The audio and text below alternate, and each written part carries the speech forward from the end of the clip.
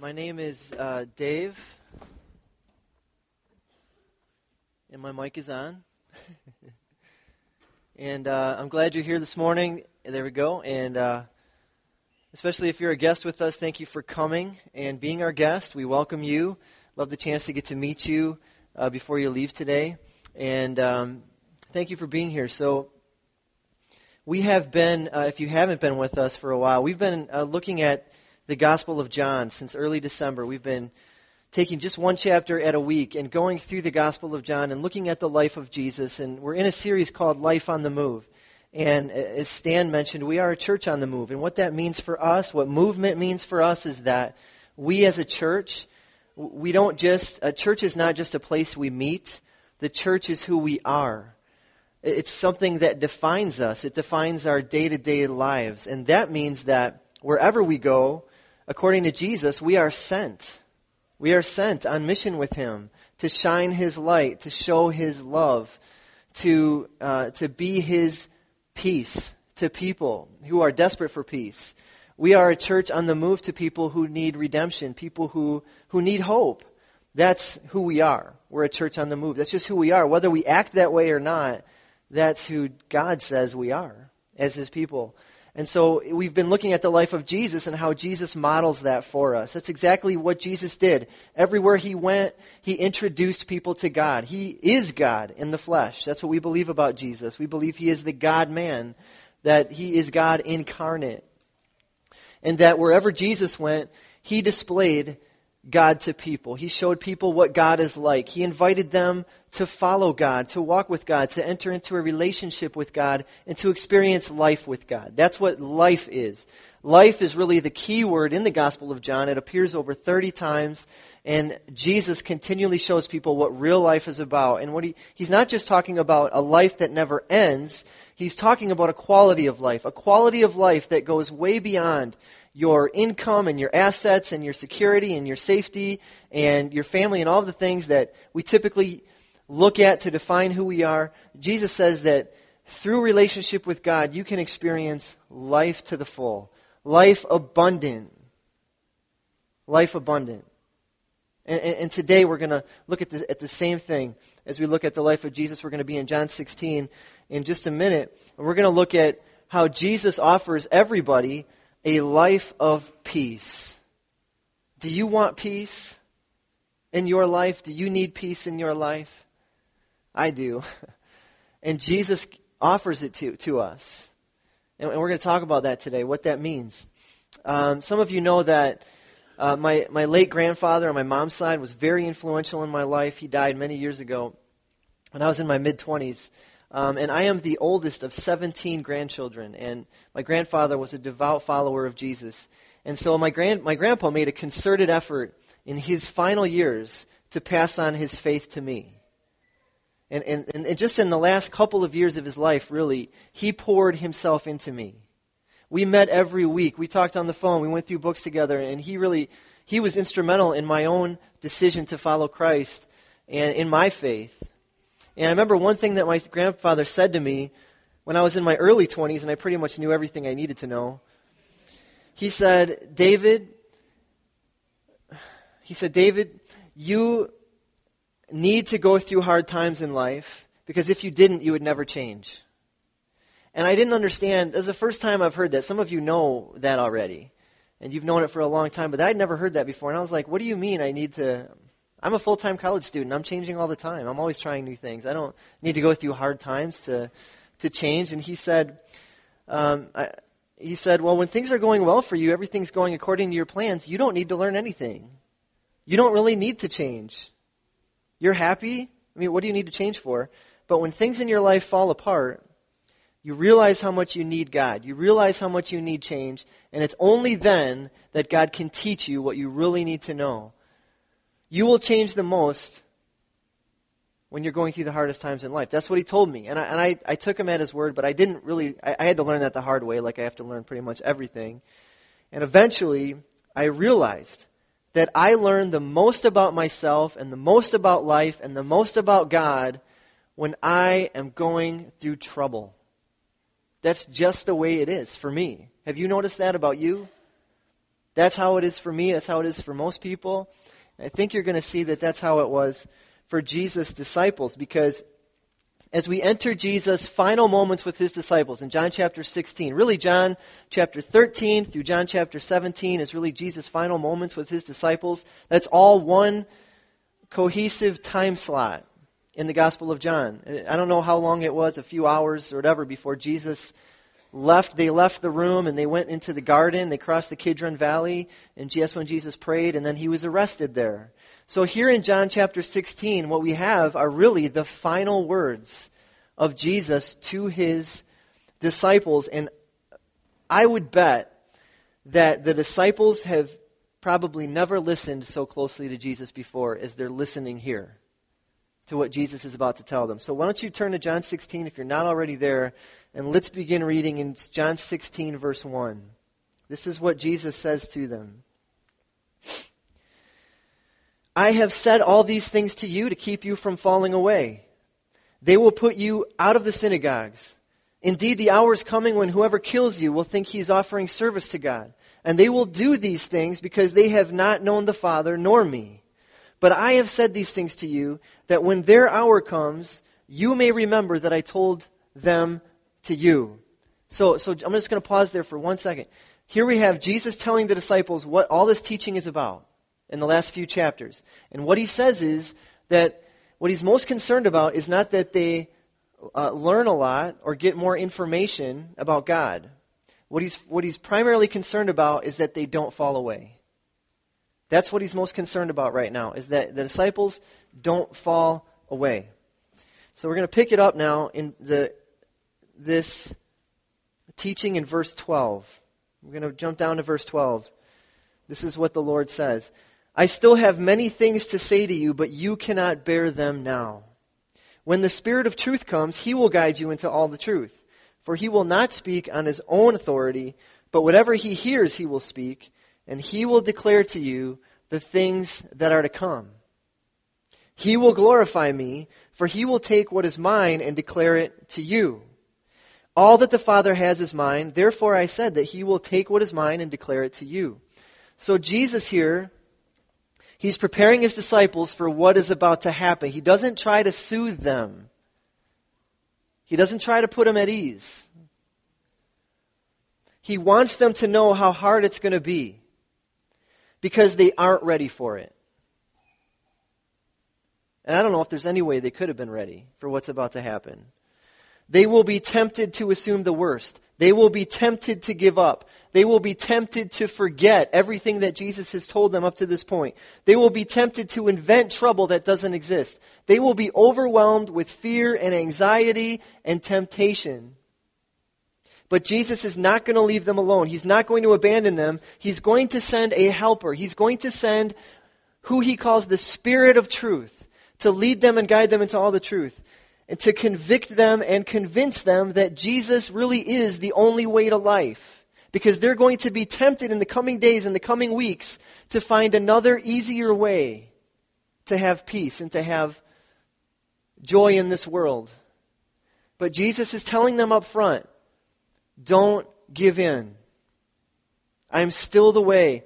And to make sure that you don't fall away, I'm sending you a helper, a counselor, someone to lead you, a person. The Holy Spirit is a person who is equal with God in his glory. And he's going to indwell these disciples. They don't know when it's going to happen or even what it's going to look like. But this is what he wants them to know. And so we're going to skip down now to verse 28 and wrap up the chapter. In verse 28, Jesus comes to the end of his final teaching here to the disciples. I came from the Father and have come into the world, and now I am leaving the world and going to the Father. His disciples said, now you are speaking plainly and not using figurative speech. Now we know that you know all things and do not need anyone to question you. This is why we believe that you came from God. Jesus answered them, do you now believe? Behold, the hour is coming, indeed it has come, when you will be scattered, each to his own home, and will leave me alone. Yet I am not alone, for the Father is with me. I have said these things to you. Why? that you may have peace. In the world you will have tribulation, but take heart, I have overcome the world. I have overcome the world. That's pretty much Jesus' last statement to his disciples. I've overcome the world. Have you ever found yourself in a situation where you had way more questions than answers? You've all been there, right? You just had way too many questions for your comfort. And that's pretty much what the disciples are feeling here. Okay, there are times in my life where I feel like I need to know what's going to happen next. I need to know that everything's going to be okay. I need to know that our circumstances here are going to turn out for good. I need to know that my kid is going to turn things around, or I need to know that my health is going to be restored. I want to know that my marriage is going to survive and get better. I need to know that everything's going to be okay. But you don't know, and that's the problem. I've been in many situations and seasons like that, and I know you have too. And Jesus knows what's going through your mind when you're in that kind of trouble. He knows exactly what's going through your mind. He's been there. He knows what it's like to feel stress over some impending future. And Jesus, quite honestly, is not in a hurry to fix our situation. He's not in a hurry to answer our questions. What he is very ready to do is to give us peace. He's ready to give us peace. So your trouble for Jesus is an opportunity for you to have peace. Did you know that? Your trouble in Jesus' eyes is just an opportunity for him to give you peace, for him to give you what you really need. That's what your trouble is to him. So I don't know what it is for you, but that's what it is to him. And this is actually the second time Jesus makes this point. And this is exactly what he said in John chapter 14. A couple weeks ago, we looked at John chapter 14, and we talked about some of these ideas. And the reason that we're talking about them again is because Jesus does. He brings it up again because it's important. And so what he said in John 14, 26 and 27, he said this, "But the Helper, the Holy Spirit, whom the Father will send in my name, he will teach you all things and bring to your remembrance all that I have said to you. Peace be with you. Peace I leave with you. My peace I give to you. Not as the world gives do I give to you. Let not your hearts be troubled, neither let them be afraid." I mean, he said basically the same thing just a little bit earlier. And he says it again for emphasis here. Now, if I'm a disciple and Jesus is telling me all this, I'm worried. Because what he's telling me is that my life is about to change. I'm going to face opposition. I'm going to face social and spiritual rejection from the people I love. I'm going to face hostility. I'm going to face danger. People are going to try to kill me. What? And when they do, they're going to think they're doing God's will? I'm going to experience intense sorrow, he says. There's a section in John 16 we didn't read where Jesus compares the pain I'm going to experience as a disciple to the pain a woman giving birth experiences. Are you kidding me? If I'm a disciple and I'm thinking about that, that's terrifying. I was afraid of that pain before I saw 5 births. And Jesus is telling me as a man, and these disciples, they think they're tough. A lot of men think you think you're tough because you drive a truck or you shoot a gun or you can eat a 2-pound steak. But every one of you, if you're being honest, would be terrified and mortified of having to deliver a baby. And yet Jesus is comparing the pain and anguish, spiritually, emotionally, and even physically that the disciples are going to feel with a woman in labor. That's intense. He tells them about this Holy Spirit. They don't know who that is or what that looks like or when he's coming. This helper, this counselor. And then Jesus has the nerve to tell them, don't be afraid. I am giving you peace. Take heart. I've overcome the world. And if I'm a disciple, I'm going to be thinking to myself, Jesus, that's not very helpful. Because I have a lot to be worried about right now.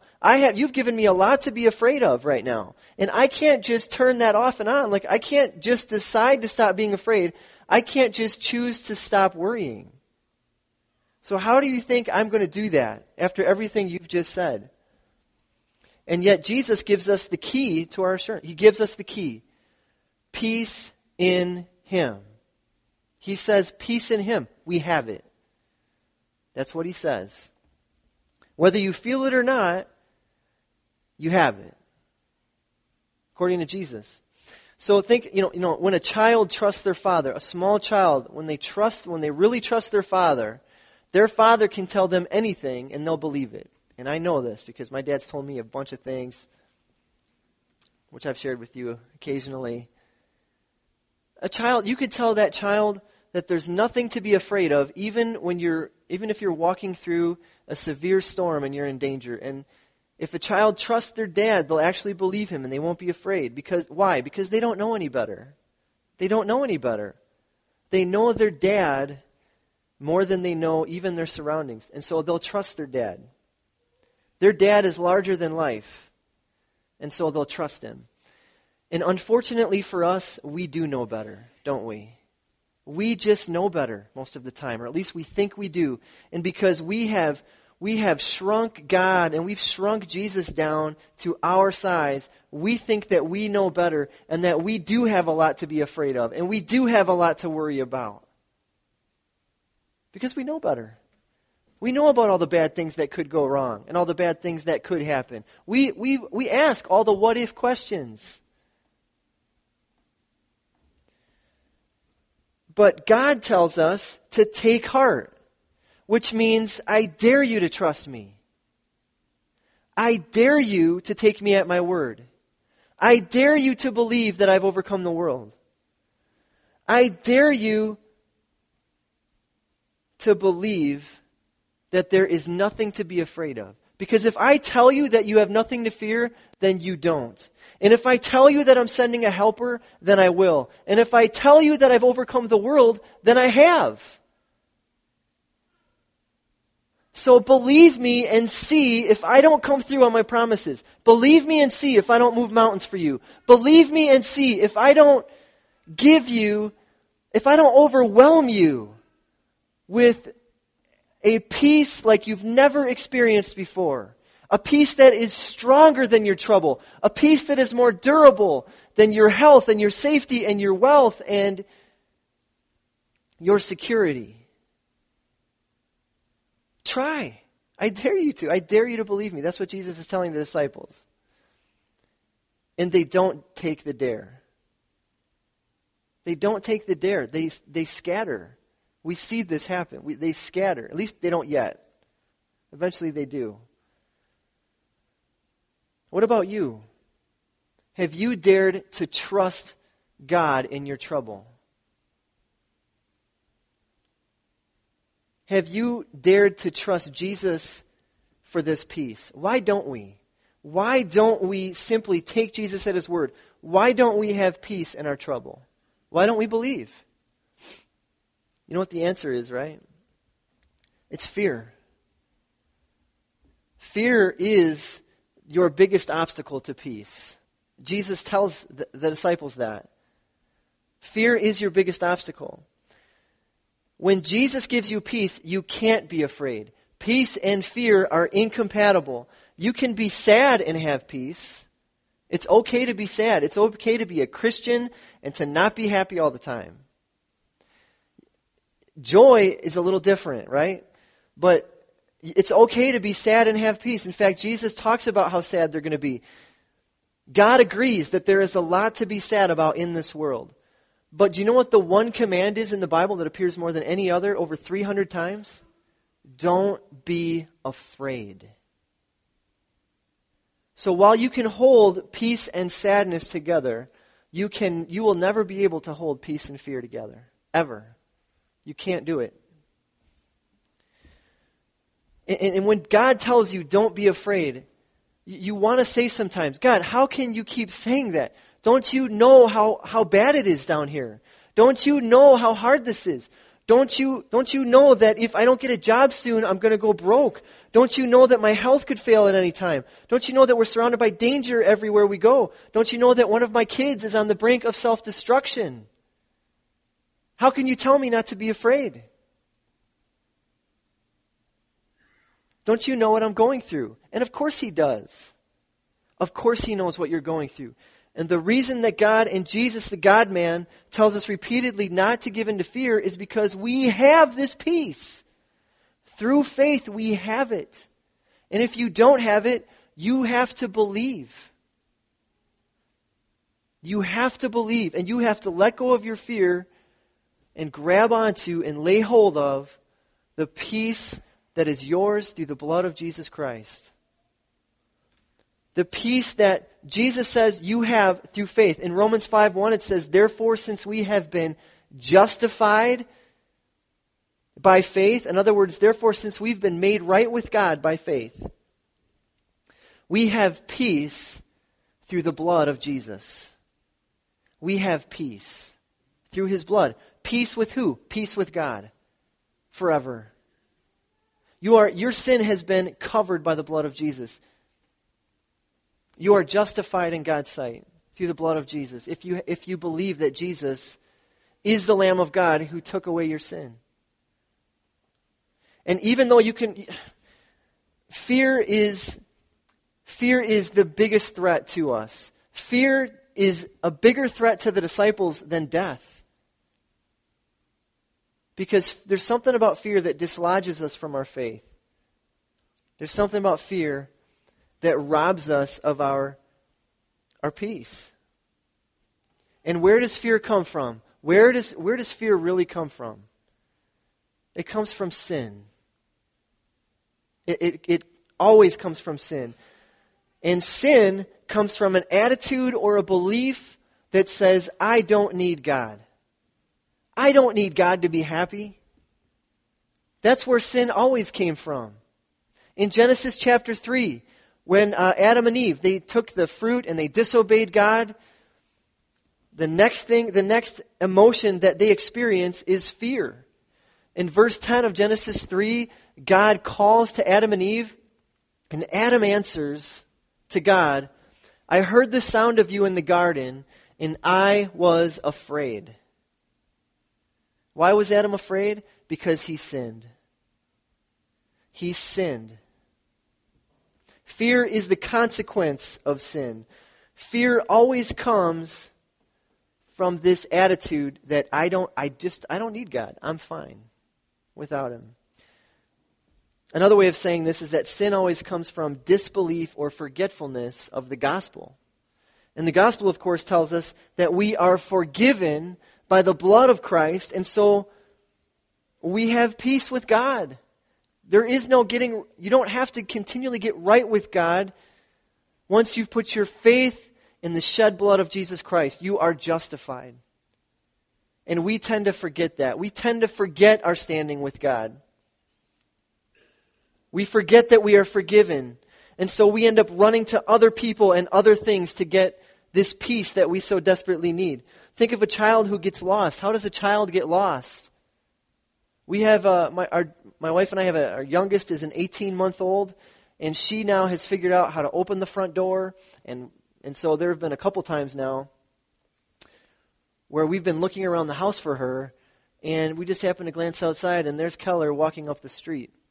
We're really good parents, by the way, most of the time. And so I'm thinking to myself, and sometimes I'll just follow her, because I want to know, how far will she go? How far would she go? Because eventually she will realize, wait a minute, where am I? Where's my house? Where's mom and dad? And you know what happens is, kids, and the reason she did that, by the way, is because she doesn't need us. In her mind, she doesn't need us. She won't let me pick out her clothes. She won't let me put her pants on.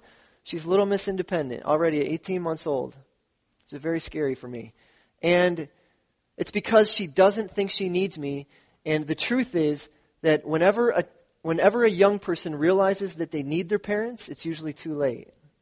They're usually in way over their heads. And that's how kids get lost all the time, is because they realize they they decided they don't need their parents. And the same thing is true in our relationship with God. Every single one of you has decided at some point in your life, maybe some of you are there right now, that you don't need God. You don't need God to be happy. You've gone your own way. I've done it too.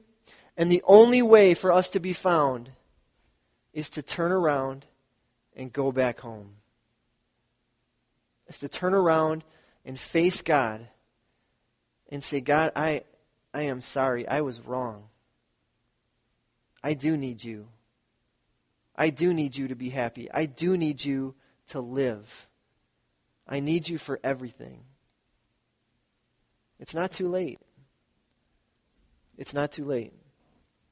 And for those of you who have trusted Jesus Christ, here's the problem.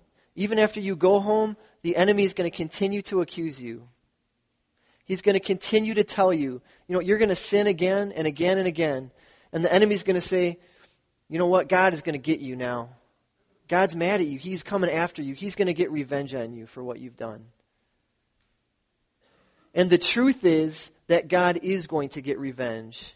He is going to pay people for their sin, the wages of their sin, if they never come home, if they never turn to Him for forgiveness.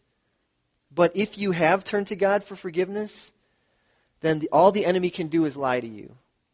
That's all he can do. All he can do is accuse you. And that's why we need the Spirit of truth to declare to us reality, to declare to us that we are justified, that we are right with God, that God is not out to get us. He already has us. He has paid the highest price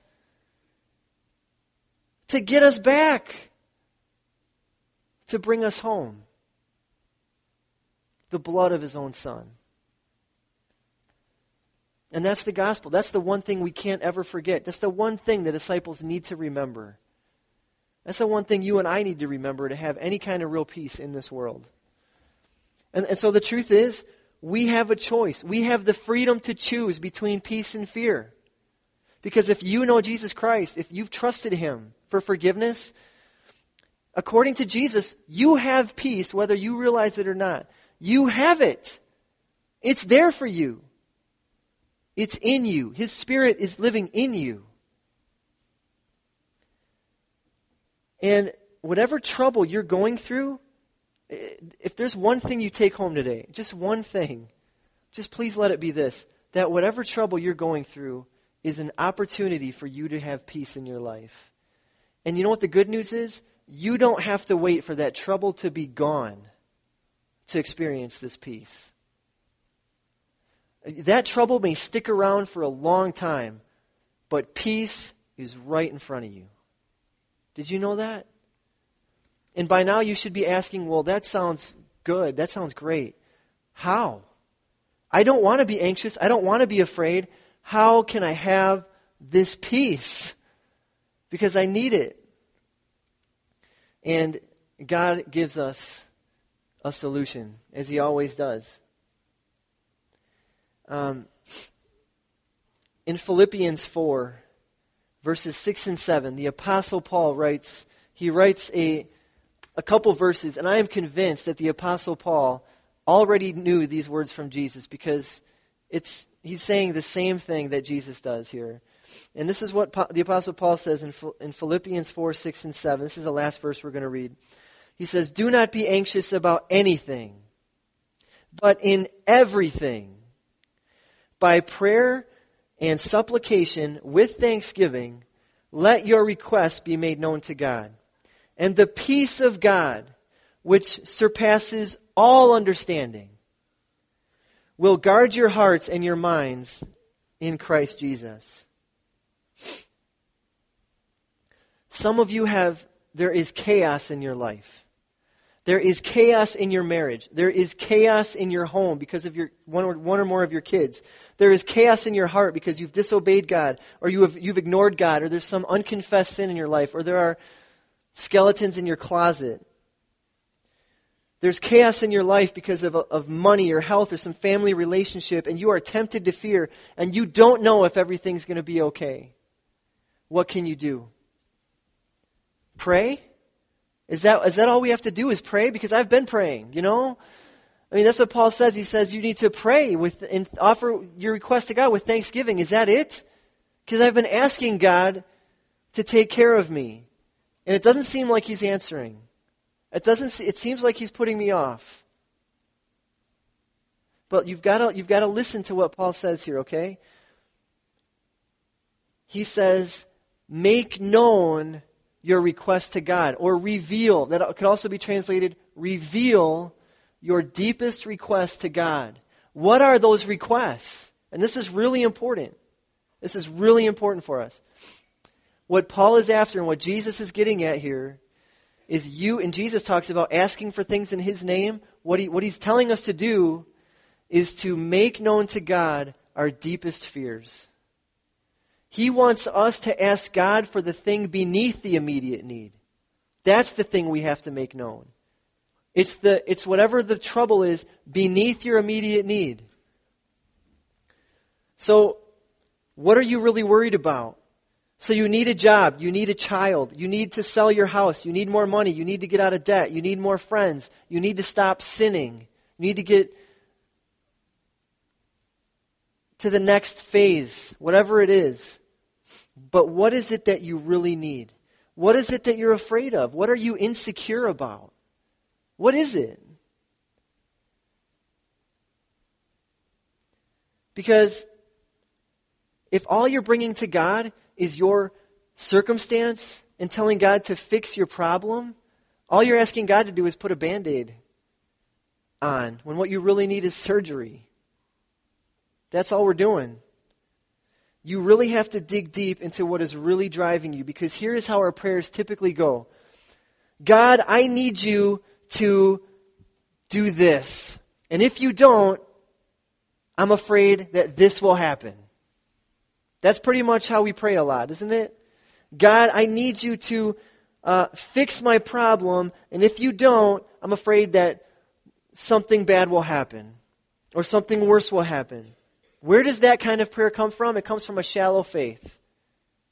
A shallow faith prays, God, I need you to fix my kids, and if you don't, I'm afraid that my reputation will suffer. I'm afraid that I'll end up like one of those parents whose kids never lived up to my expectations. Or, God, I need you to give me a job, and if you don't, I'm afraid that my friends will lose respect for me, or that I'll lose my apartment, or whatever it is I'm afraid of. And please give me a job that has a title or something that sounds important. You know, I mean, we can tend to pray sometimes that way. That's what we're really concerned about, is saving face when we pray to God. But that is not how Jesus prayed. And that is not how He taught His disciples to pray. So would you begin to change the way you pray? Would you stop asking God to fix your situation and your problem and start asking God to change your heart and to take away your fears? Would you dare to ask God for peace before He removes your trouble? Would you dare to ask God to get the glory in your trouble? Because if you're willing to do that from a sincere heart, you will change. Your situation may not change right away, but you will. And that's the important thing. You will experience the peace of God, which goes way deeper than knowledge or understanding. And that's the kind of peace that Jesus gives. That's the kind of peace that we really need. Do you have it? Do you have that peace? I mean, can you imagine a church where nobody ever overreacts? Can you imagine being part of a church like that? That's what this is about. Because a church that had the peace of Jesus and exercised it all the time would never overreact to anything. Did you know that? Can you imagine a church where when people get into trouble or experience difficulty in life, everyone prays, everyone sticks together, nobody scatters, and we all pray until God moves, until God changes us. They pray until God's peace overwhelms us and nobody's worried about anything. Nobody's afraid of anyone or anything. Everyone brings their fears and anxieties and worries to the table, and we just pray that God would get the glory. What kind of power would that church have? What kind of witness would that church have? I want to find out, don't you? I want to find out. Because I believe there is no reason why we can't be that church. That peace is ours for the taking. It is ours to exercise. It is ours to display to this world that is full of trouble. There are people all around your life and in your sphere of influence who are desperate for peace. I don't care what they tell you or what they appear to you to look like, but if they don't know Jesus, they do not have this peace. I can promise you that. They do not know the peace that surpasses all understanding. But you do. You do have that peace. And the reason you have it is so that you might testify to the person and work of Jesus Christ, your Savior. And so that more and more people can be redeemed by the gospel and experience this peace along with us. That's who we are. We're a church on the move to give people peace. And I'm very excited to experience that peace with you. And all we have to do is believe, he says. Can you do that? Are you ready for that peace in your life? What's stopping you? Let's pray. Our Father in heaven, I thank you so much that you have purchased our freedom through the blood of Jesus Christ. And that everything you say, God, is true. That you are right in everything you do. And that you are worthy of our praise. You're worthy of our worship. You're worthy of our trust. And you're worthy of our obedience. You have commanded us, God, to believe. You've told us to believe you. You've told us not to be afraid. So, God, help us to be obedient in this area and to simply trust your words so that we can experience the joy and the peace that are ours through Jesus Christ our Lord. It's in his name we pray. Amen. We are going to finish the service today, as we always do, with our giving portion of the service.